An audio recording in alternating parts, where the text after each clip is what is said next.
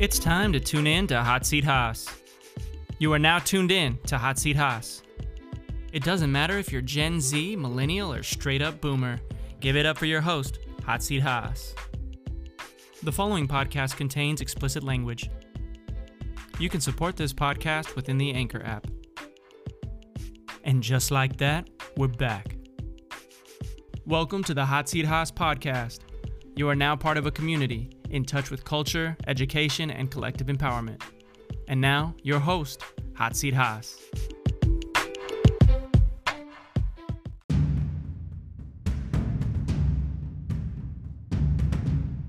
One thing for sure, one law that was passed is clearly being practiced right now because I smell some weed. Someone is smoking. Someone is smoking. All right. You smell that, Marsha?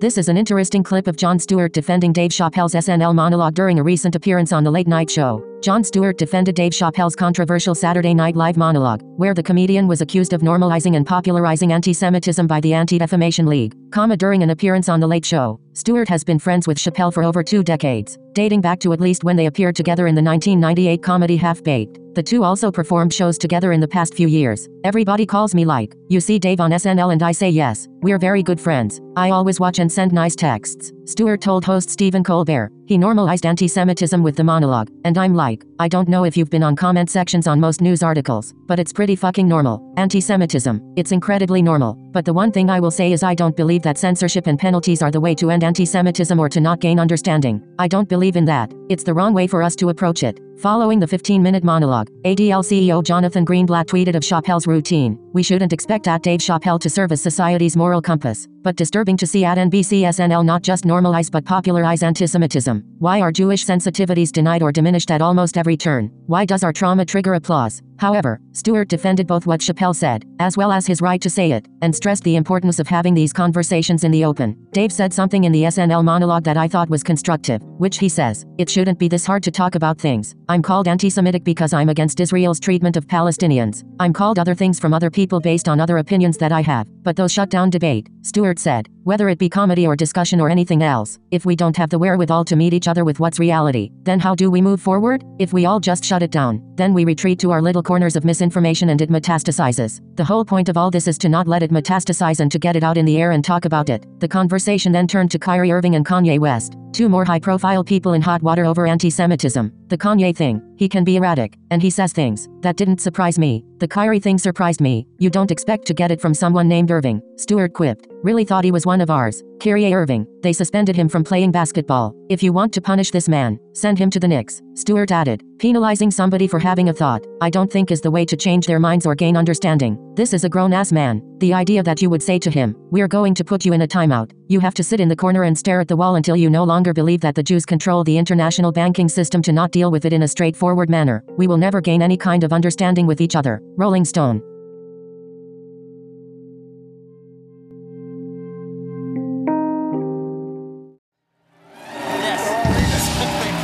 Why are they leaving? Hey, everybody, we're back here with the host of The Problem with Jon Stewart. Jon Stewart.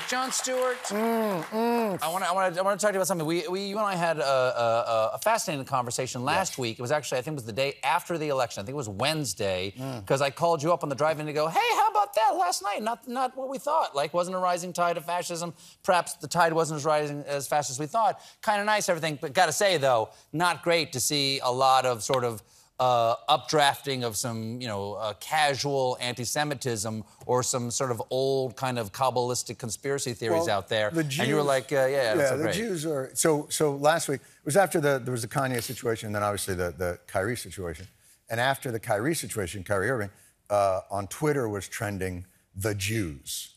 It was just the words, the Jews, trending on Twitter. Yeah. And so it was bittersweet.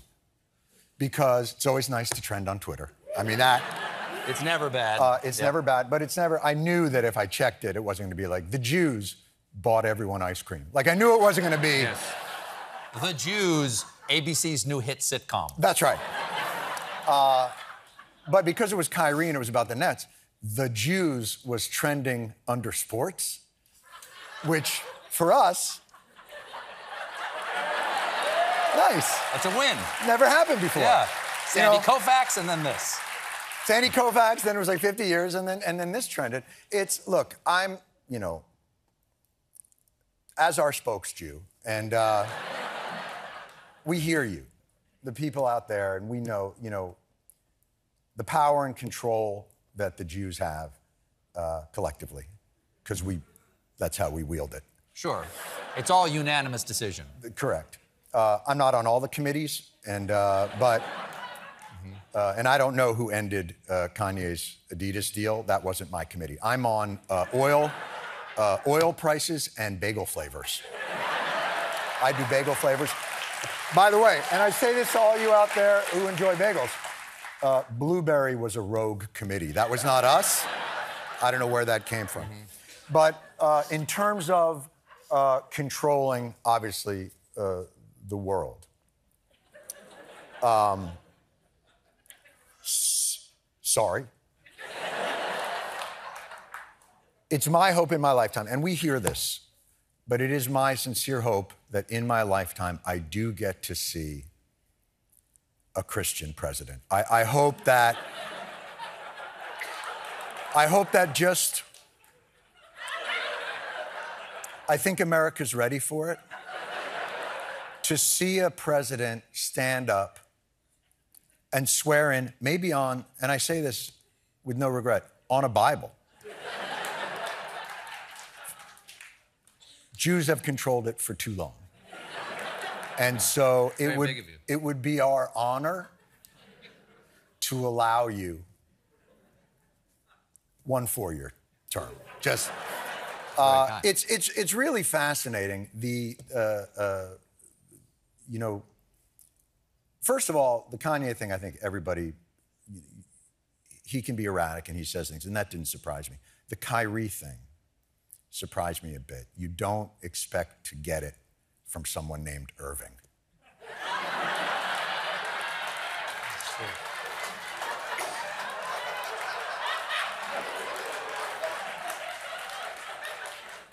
Really thought he was one of ours.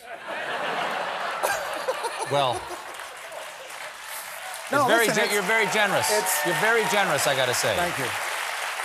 And there's a lot, everybody wants to say now everybody obviously calls me and say, like, did you see Dave on SNL? And I'm like, yes, we're very good friends. I always watch and send nice texts. He normalized anti-Semitism with the monologue.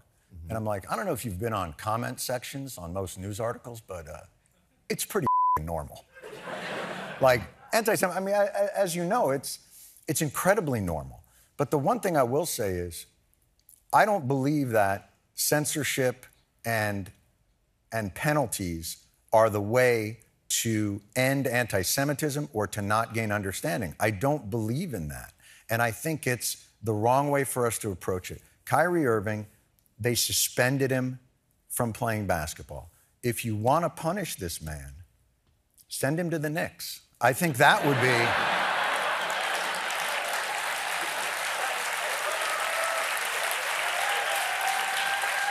Because I look at it like this. Anti-Semitic? Perhaps. But he can create his own shot. And that's what we're looking for. No, but in all seriousness, penalizing somebody for having a thought, I don't think is the way to change their minds or gain understanding. This is a grown-ass man. And the idea that you would say to him, we're going to put you in a timeout. You have to sit in the corner and stare at the wall until you no longer believe that the Jews control the international banking system. Like, we have to get past this in the country, the ability to... Look, people think this.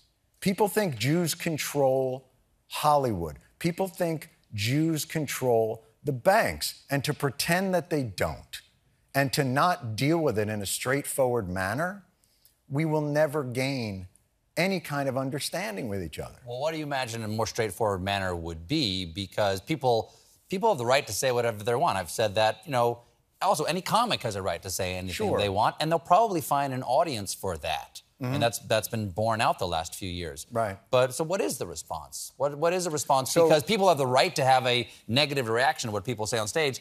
I've gotten it a million times. You've gotten it a million times. Sure, absolutely. So what do you imagine a response is to something if people perceive anti-Semitism in someone's in what Kyrie Irving posts, or what Kanye says, or what Dave said on Saturday night? What do you think a good response would be? I think just reflexively naming things anti-Semitism is as reductive as some of the things that they might be saying. It immediately shuts down a conversation. I would say that people said that they perceived a promulgation of, even if with a comedic intention, a promulgation of anti-Semitic tropes. That doesn't mean the person is an anti-Semite. Comedy is reductive. And I think part of what it is we play with tropes because everyone has prejudice in their lives and in the way that they view things.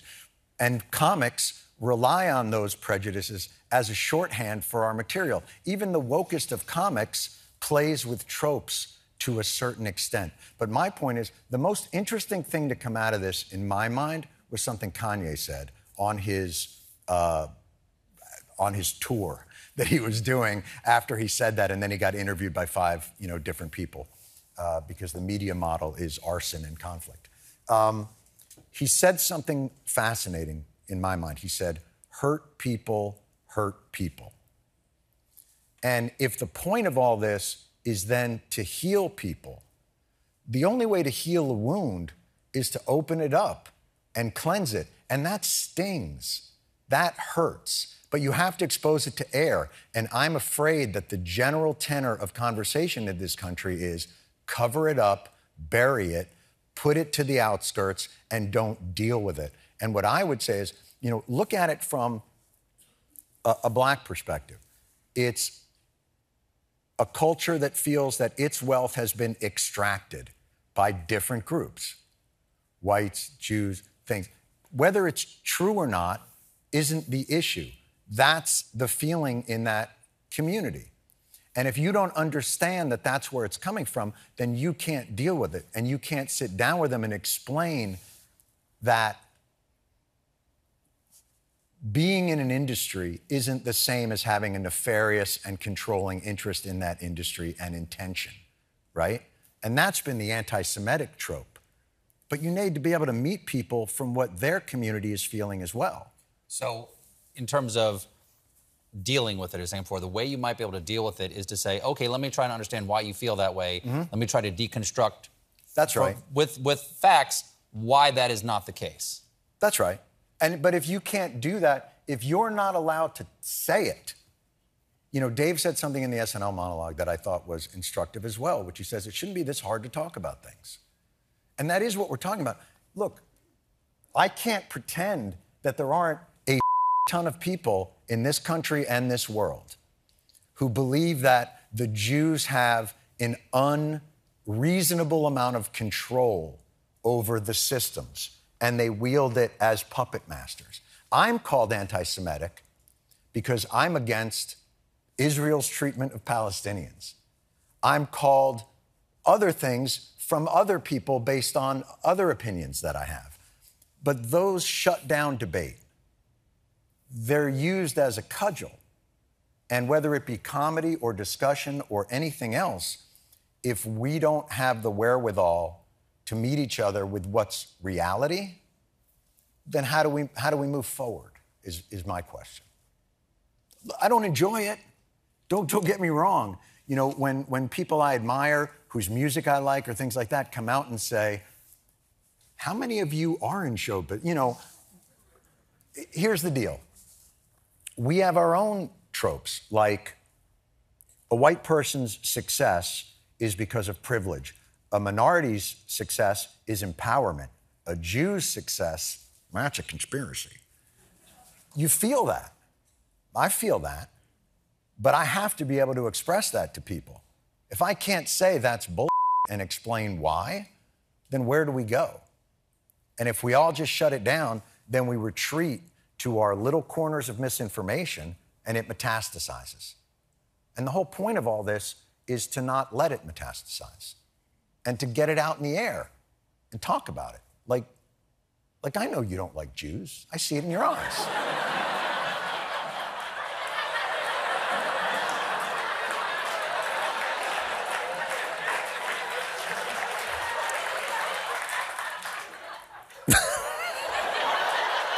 Really, just one of you.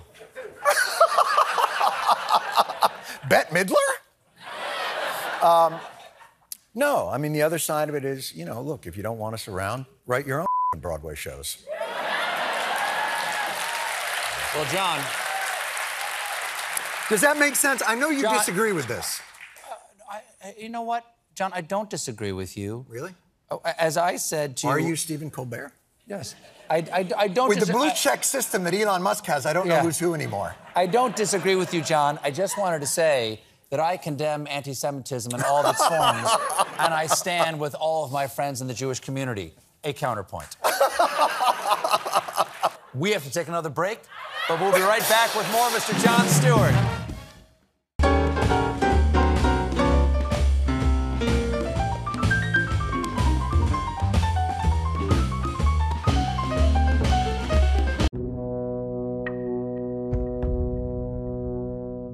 T.I. disses Charleston White in new song and Charleston White responds. Recent controversy. T.I. and Charleston White are embroiled in beef after the infamous YouTuber recently called out Tip's son, King Harris. Charleston White sparked the issue on October 8th, when he went on one of his candid YouTube rants, calling out Bussy Badass son, Tootie Raw, and Tip's son King, XXL Mag. Who is Charleston White? Former teenage gang leader Charleston White managed to reinvent himself after serving jail time for his juvenile transgressions. Ever since Charleston walked away from his life of crime, he amassed a sizable social media following due to his YouTube commentary on rap music and other trending headlines. The Sun Com. Who is T.I.? Clifford Joseph Harris Jr., better known by the stage names T.I. and Tip, is an American rapper, record executive, and actor. Wikipedia.